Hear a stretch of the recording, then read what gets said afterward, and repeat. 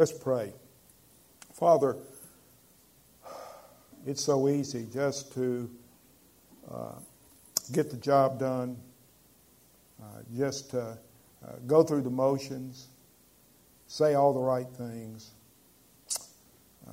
with just the right words. But Lord, you see our heart. Lord, we come this morning praying to you from our hearts. Lord, we worship you, not only with our lips, but with our lives. And Lord, we're a needy people. We're prone to wander, to leave the God we love. Lord, and so we need you this morning. We need the power of your Holy Spirit moving and working in our midst. And Lord, to convict us of sin, where we need to repent. Lord, where we need to grow in the grace and knowledge of Christ, that we would truly be humbled before you, understanding really what grace is all about.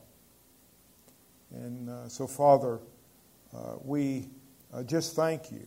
And thank you, Lord, for the salvation, the great salvation we have in Christ, and for your abundant grace and the blood of Christ that cleanses us from all of our sin. And Lord, we know that it's all about our wonderful Lord and Savior, and we come in His precious name this morning, knowing that without you we can do absolutely nothing.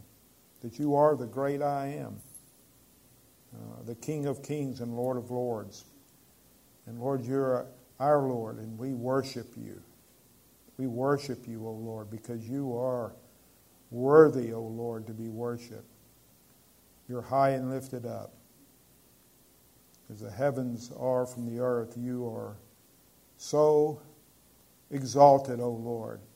And we, in our feeble way, just bring praise and glory to you, O Lord. Father, we lift up to the needs that we have, and for Stan Wenzel in the hospital, and Lord, we pray for his healing, and also for Dan's family and the loss that they have, and just comfort their hearts. Also, we pray for Frank Phillips with leukemia, and Lord, we ask for healing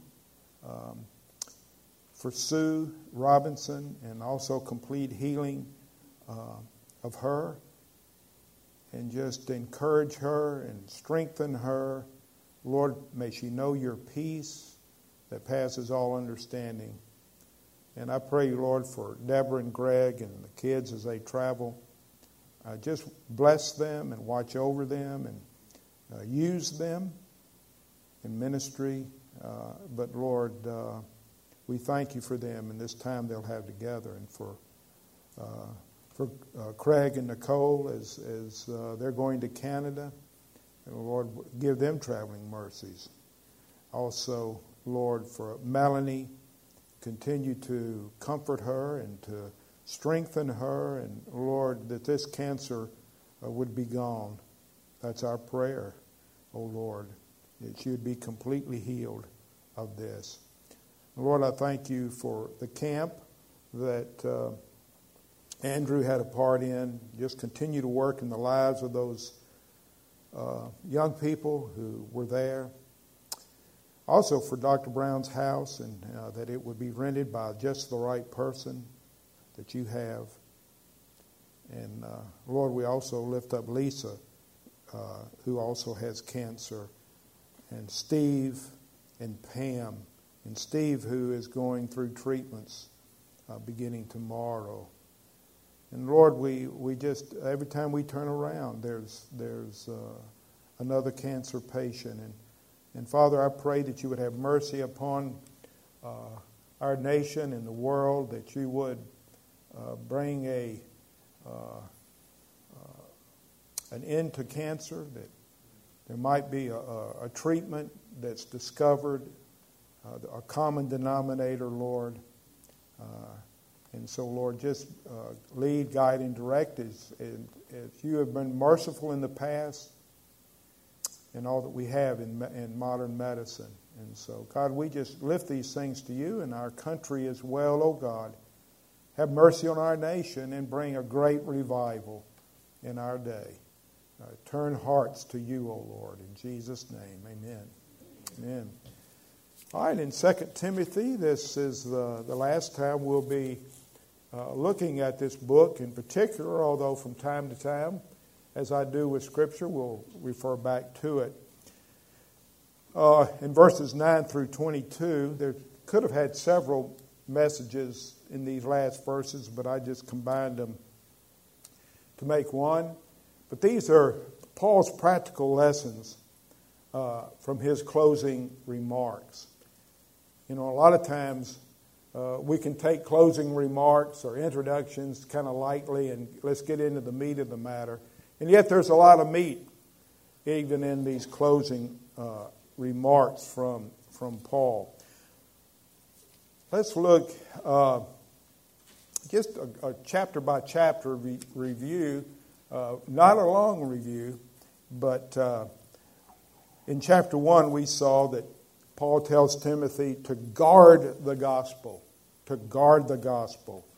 hold on to sound doctrine. In chapter 2, Paul told Timothy to teach sound doctrine to faithful men who in turn would teach faithful men. And that's so important for us today to remember. In chapter 3, he told Timothy to continue in sound doctrine and continue in what he had learned as a child from his mother and his grandmother. And also in chapter 4 to preach sound doctrine. We need to be preaching sound doctrine. We need to be teaching and preaching the truth of what the Scriptures really say about what salvation is and how we can be saved by faith in Christ and Christ alone. And so we need to do this without apology or hesitation. We looked at that.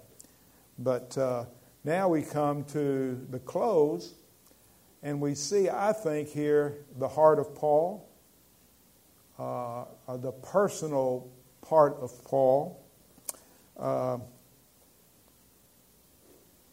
And Paul, even though he was an apostle, has needs. Just like even though I'm a pastor, I have personal needs. He was a man like we are. And he had hurts, he had feelings, he had weaknesses, he had strengths, but he was a sinner like you and I, saved by the grace of God alone. And Paul understood what it was to be saved by grace. And he got a rude awakening on the Damascus road, as you know. And when Christ revealed himself to him. And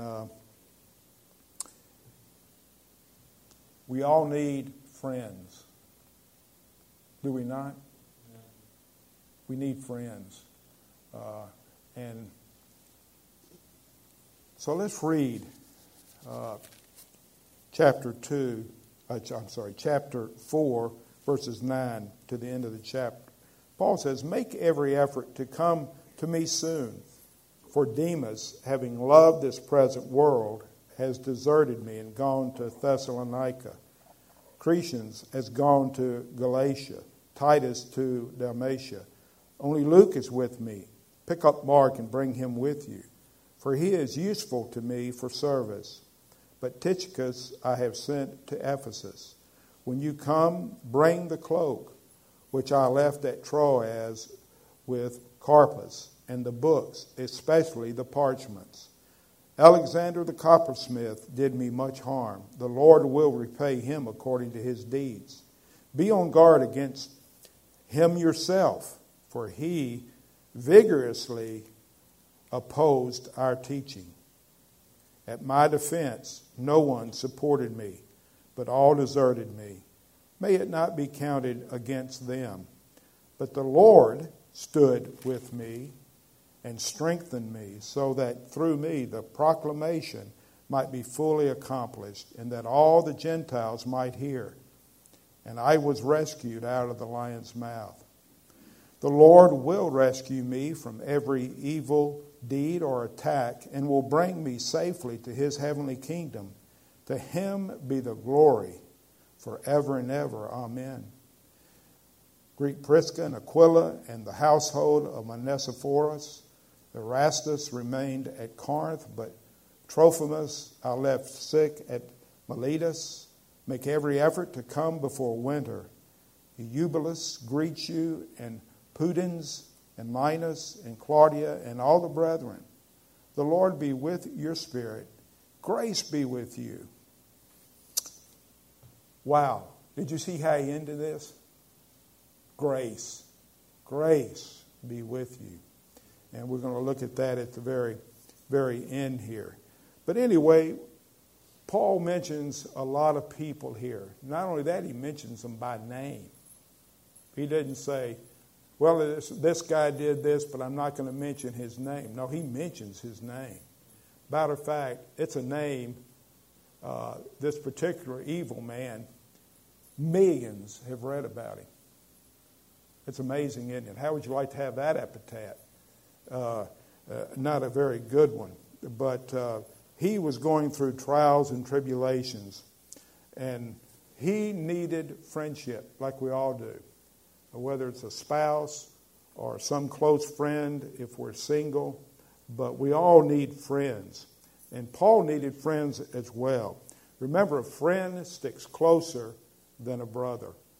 And, of course, it's sad they deserted him, yet there were those that were with him at the end.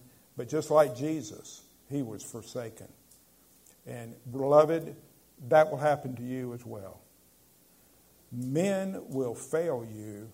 Jesus will never fail you. And that's what Paul is saying here. There's one who stayed with me, strengthened me. His name is Jesus. He is all we need. So we don't need any other friend. We do, and we love friendship, but he is the friend of friends and the one who loves at all times. Because Proverbs 17:17 says, a friend loves at all times. A friend loves at all times. Jesus is the friend of sinners, and he loves us at all times. Think of that. Let that just kind of sink deeply within your soul. We sang that, and it's amazing how, again, the songs that we pick out really fit. Jesus loves me, this I know, for the Bible tells me so. And so I love that song, even though it's made for children. I am one. Amen? Amen? Unless you become as a little child, you won't enter the kingdom of God, so you better say amen to that one. And so Paul just pours out his heart here. Paul looks at one who had forsaken him. And it's sad here in verse 10, and I have a whole sermon just on Demas, but I didn't feel led to do that this morning. But it says, sadly, that Demas, who was with Paul at times, other times in the Scripture mentioned, but it says that he has forsaken me, having loved this present world. The love there is the highest form of love, agape. Paul is saying Demas made the world his God. He was with me, and yet he went out from me because he was never part of me. Now, that's what I hold to. Now, there's others that said, no, he just, well, we really don't know whether he just backslid, as they call it, whether he came back or not. We're not told that. But Paul says, with a broken heart, he has forsaken me, having loved this present world. Let me ask you, what's first in your life? What is first? Better yet, who is first in your life? Jesus better be first. He better be first in your life. And Is love of the world a real problem? I think so. 1 John 2:15, do not love the world nor the things in the world.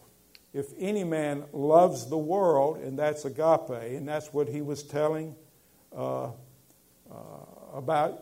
Demas, the love of the Father is not in him. Pretty strong words, I'd say. So we need to take that to heart. And it's sad to see that. And he says also here, Demas, having loved this present world, has deserted me and gone to Thessalonica and so forth. And he says, pick up, Luke is with me, pick up Mark and bring him with you. We see another thing here about Paul. He had a forgiving heart. Because John Mark, had forsaken him at one point, and he could have just written him off and said, that's it, no more John Mark. And yet he said, no, bring him. We find that in Acts 15, 36 through 41, talking about John Mark. After some days, Paul said to Barnabas, let us return and visit the brethren in every city in which we proclaim the word of the Lord and see how they are. Barnabas wanted to take John, called Mark, along with them also, but Paul kept insisting that they should not take him along, who had deserted them in Pamphylia and had gone with them to the work. And there occurred such a sharp disagreement that they separated from one another. And Barnabas took Mark with him and sailed away to Cyprus. But Paul chose Silas and left, being committed by the brethren to the grace of God. So anyway, Paul realizes that Mark is genuine. And so he has a love for Mark. And we should be open to those who, when they hurt us, and to receive them back again, forgiving them for what they have done, receiving them, accepting them, loving them. And this is what Paul does. He shows that he really loved people. He really loved people. And so he's telling us here his love for Mark. He also talks about here someone who was his enemy in verses 14 and 15. This is Alexander the metalworker. And it's interesting that he takes two verses. He says more about Alexander the coppersmith than he does about any of these other people. And I think there's a reason for that. And that is we need to be pointing out evil men.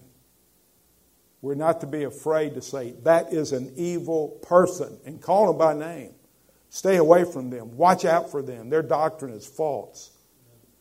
It's so important that we look and notice who is evil in this world and not being afraid to stand up to these people. And notice what he says here. Alexander the coppersmith did me much harm.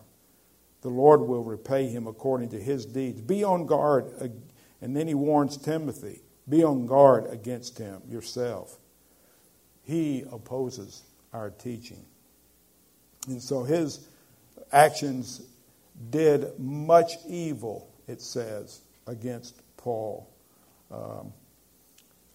For some reason, he had a personal hostility towards Paul, probably because of what he believed, the truth that he preached, that he did not agree with it. And so he was probably at the trial and spoke against Paul, brought up false accusations against Paul. And he may have been a renegade Christian with an agenda. And sad to say, that happens. And it says he opposed our words, our message, what we're teaching. He opposed that. And so we need to be aware that there are those out there that oppose what we're doing. don't be shocked when somebody says, I don't agree with you on that. Because there will be. There will be those who do not believe that salvation by grace alone, through faith alone, to the glory of God alone is the truth. And they will argue and get mad even at your doctrine that you're... But it says, how did Paul handle this man and his evil ways? Did you notice that? In verse 14, what he did with this man? And boy, what a lesson this is. Because these are practical lessons from Paul, I think. He's putting into practice what he's been telling Timothy to do. He says that he put him in the Lord's hand.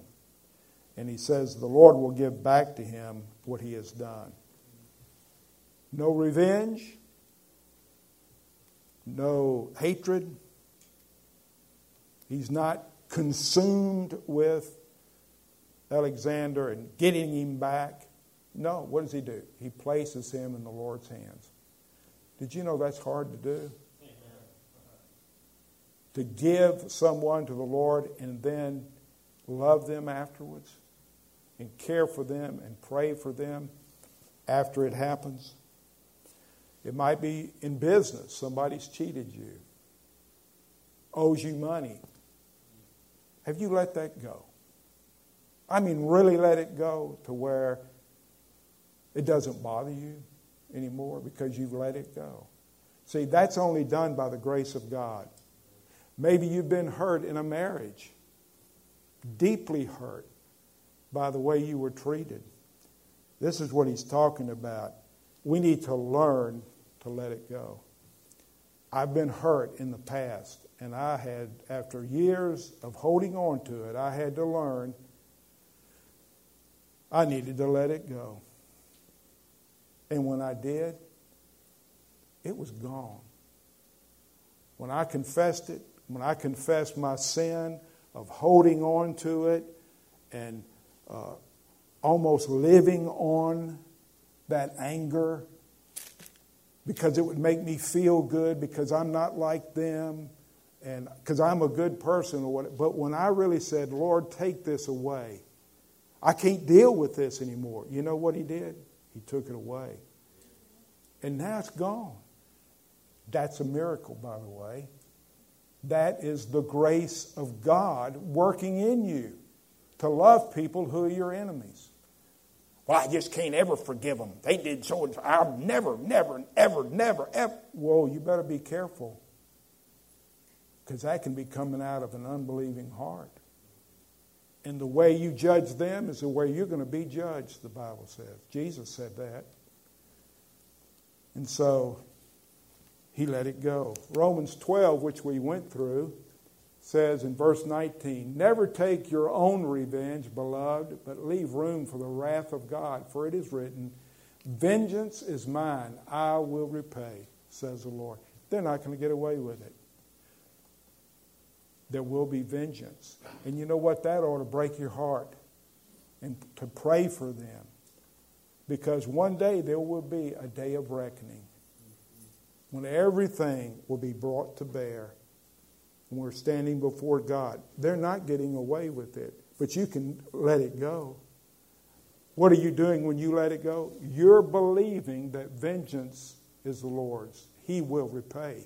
So you're believing that. And believing that changes you because you believe it. Does that make sense?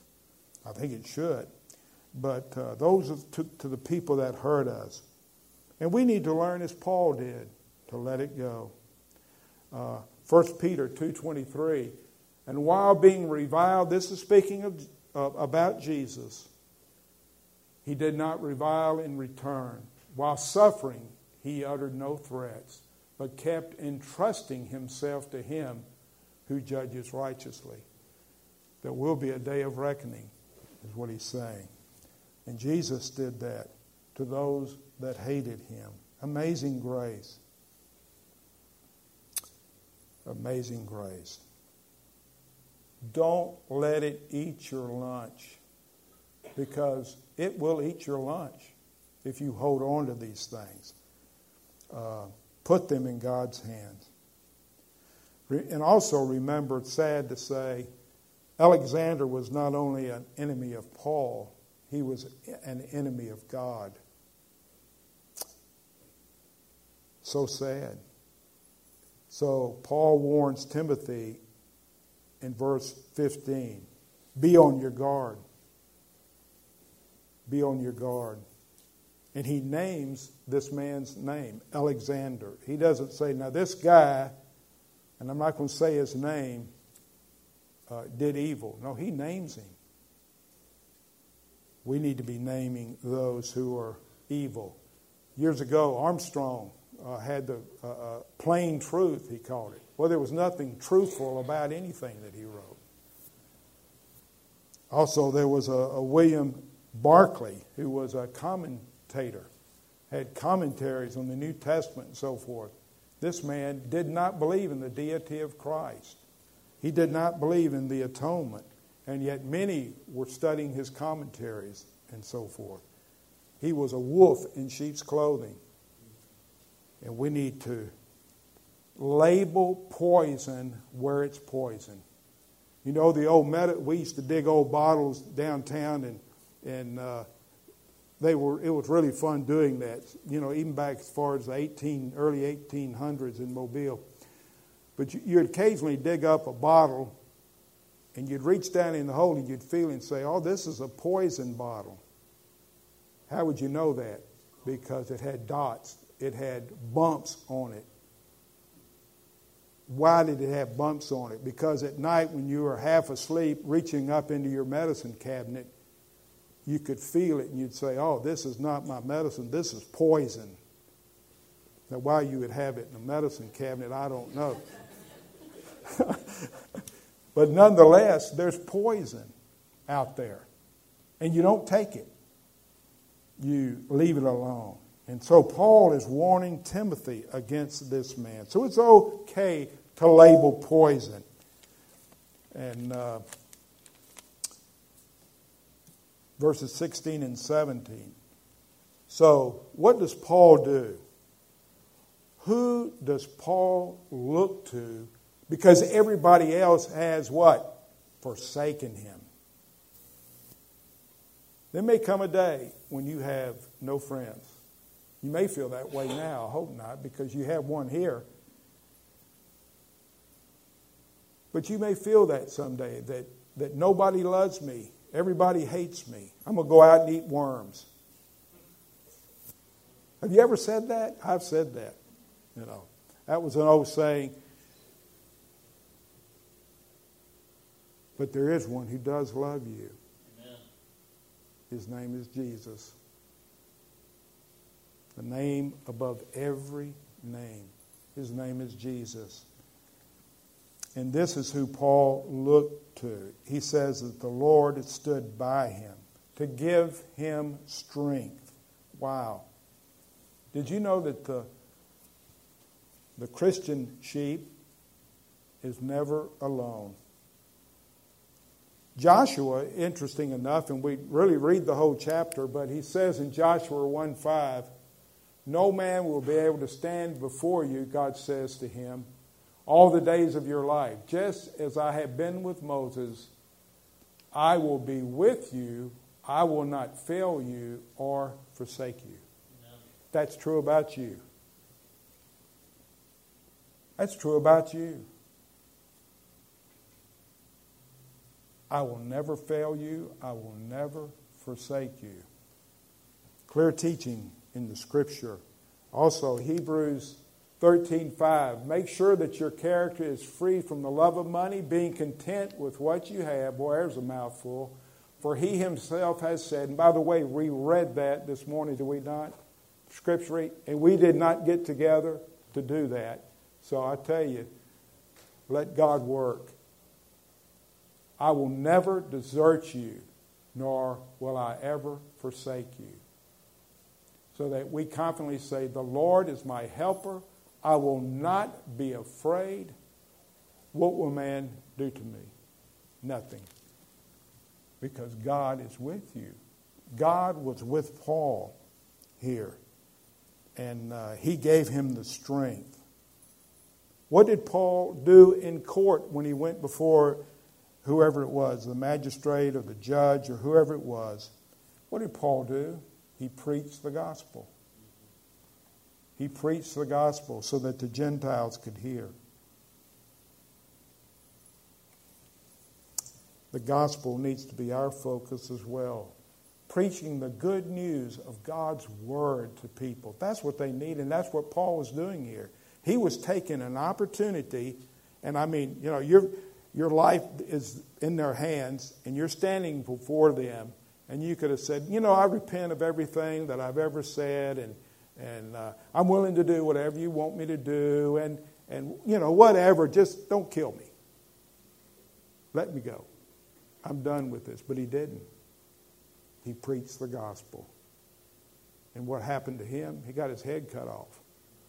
Now, I don't think we have to worry about that right now, but when you witness to some people, they will cut your head off. Not literally, but in a spiritual way. They will chop you up in pieces. And you know that if you've witnessed to people who are atheists or angry at God. They don't want to hear it. And then he says he was helped in the past. He knew that God was going to help him in the future. He says, I was rescued out of the lion's mouth. Not a real lion, I don't think. And the reason I believe this is that Roman citizens were not fed to lions. And so he says, what is the lion here? Maybe it's probably Satan, although you can't be sure here. But probably Satan and maybe even Nero himself. But Paul knew what God did for him in the past gave him assurance for the future. He knows that.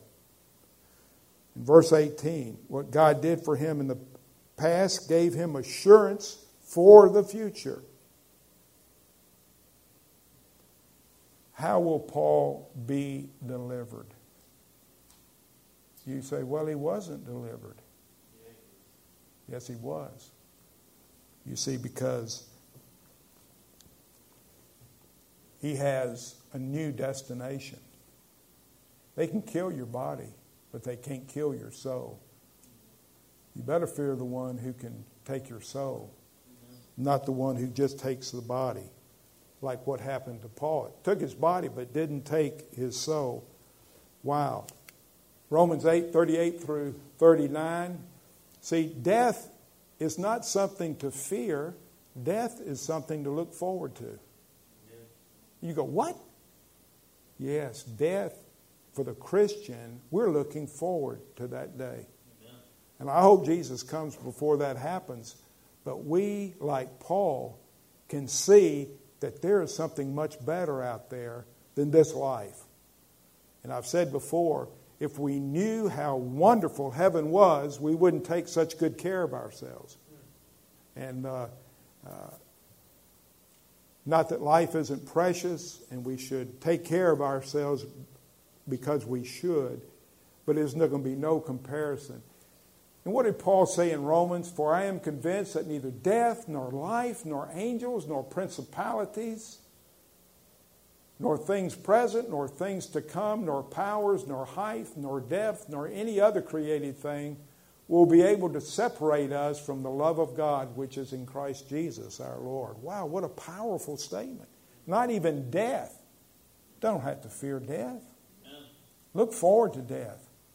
I wish I was 90 years old. I'd be real close to, of course, we may be close. I could die preaching right now. But no, that death is something, he says, why? Because his destination, it says here, was what? A heavenly kingdom. He will be rescued. Somebody, I found this is really a good, something to think about. Someone says, it is better to be in danger for a moment and safe for eternity than safe for a moment and in danger for eternity. Wow. That's so true. If you protect your life at the cost of denying Christianity and denying Christ, your eternity will be lost. It's not worth it. It's not worth it. Live for Christ. The Lord is going to bring Paul to heaven when? When he dies. When he dies. And I think there's many scriptures, not many, but some scriptures that point to this. When we die, maybe we're transported by angels. I don't really care. All I know is we will be in God's presence, not yet in body, but in spirit. What did Jesus say to the thief on the cross? Today, you will be with me in paradise. It came from Jesus. That's pretty good authority. Also, we find in Scriptures, 2 Corinthians 5:8, Paul says, we are of good courage, I say, and prefer rather to be absent from the body. See, death. Nothing wrong with that. And to be at home with the Lord. When you die, you're at home with the Lord. Philippians 1:23, for I am hard pressed from both directions, having the desire to part and be with Christ, for that is very much better. To be with Christ. When you die, when you depart, you're going to be with Christ if you know Him, if you're His child. What does all of this cause Paul to do? Did you see that? What does it cause Paul to do? Very interesting. Into verse 18, what does he say? To Him be the glory forever and ever. Amen. To Him be the glory. He realizes what he's facing right now, having his head chopped off. And he says, to Him be the glory forever and ever. Wow. I hope I will be that courageous one day when I am facing death. To say, to God be the glory forever and ever and ever. Wow. He is going to bring Paul to heaven now. Wow.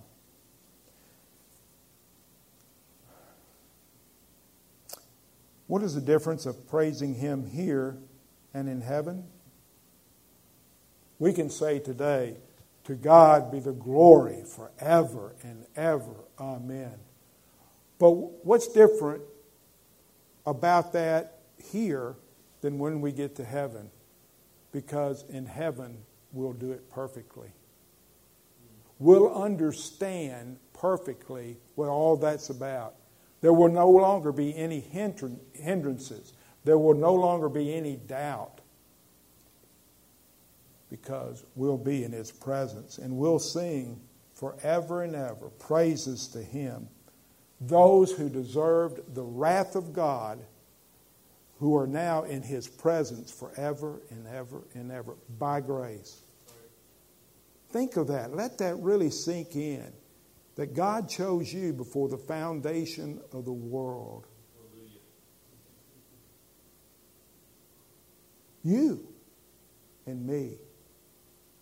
Sid Phillips, who grew up and was rebellious and hateful and mean to his brother and others, had mercy on me. Whoa. Let that sink in and grab your heart.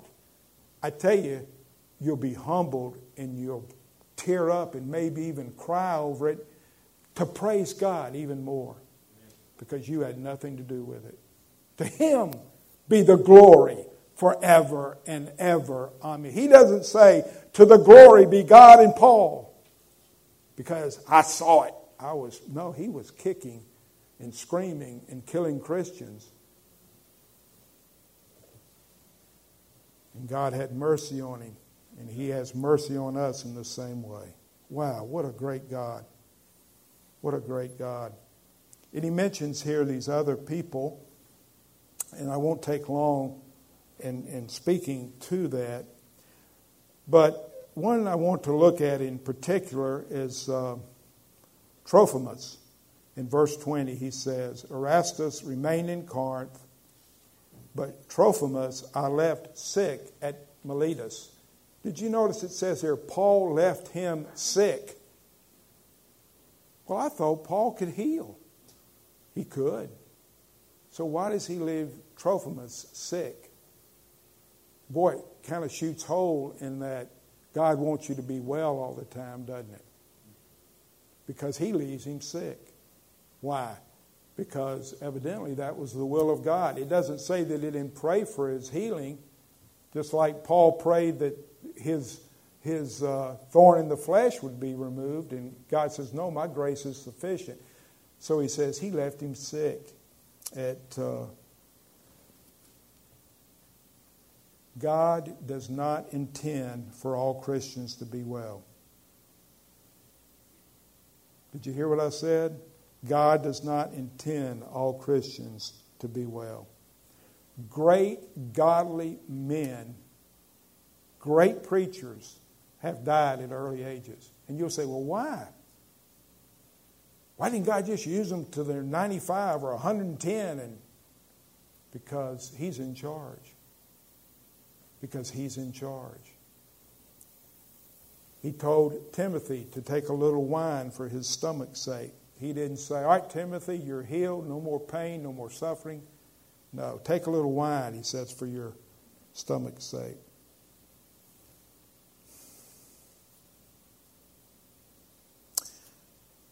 So what do we do then with sickness? What do we do then with sickness? We give it in God's hands. We say, your will be done.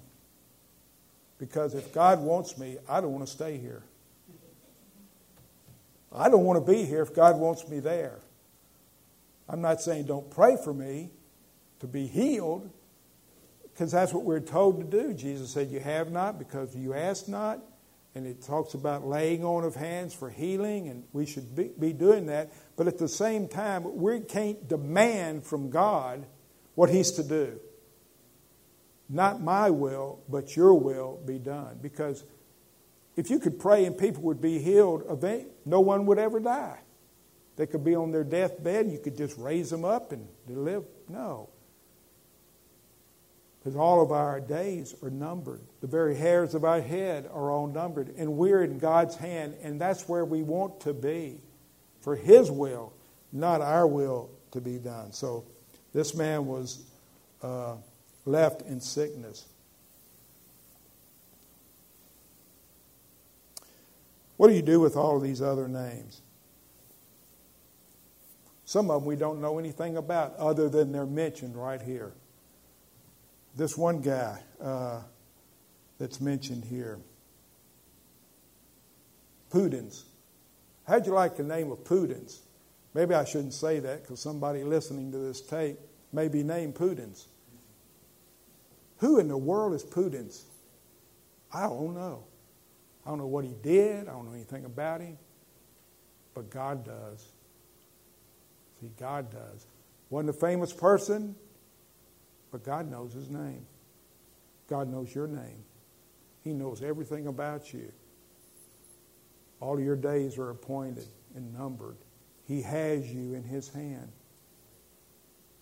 both to will and to do of his good purpose. Are we praying, God, use me.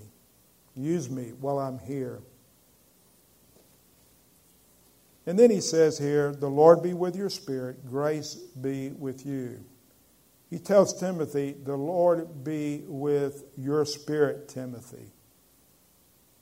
And we need to pray that for each other, by the way. But then he says, grace be to you. In the Greek, the you there is plural. So he said, all Christians, grace be to everyone who's reading this letter. That's us. How are we to live? By grace. Every day. When you're saved, grace doesn't end there. Grace every day. Moment by moment, we live by the grace of God through faith. Every day. And we need to say to other people as well, grace be with you. And that's my prayer this morning, that the grace of God be with you, and that you would know His love, you would know for sure that you're His child, that you would trust Christ and Christ alone, and that you would be looking forward to being with Him. Let's pray. Father, this morning, we thank you for these encouraging words from Paul, how he mentions all these people, not only his friends, but those who had forsaken him, those who had even done evil to him. Lord, may we see that this is a battle, and that the war is raging, and that there is an enemy who is out to destroy us and defeat us. And yet, Lord, we're victorious in Christ. The victory is ours. We have won the war. Lord, may we stand up as Paul stood up against evil in his day. God, give us grace every day to live the Christian life. We ask in Jesus' name, amen.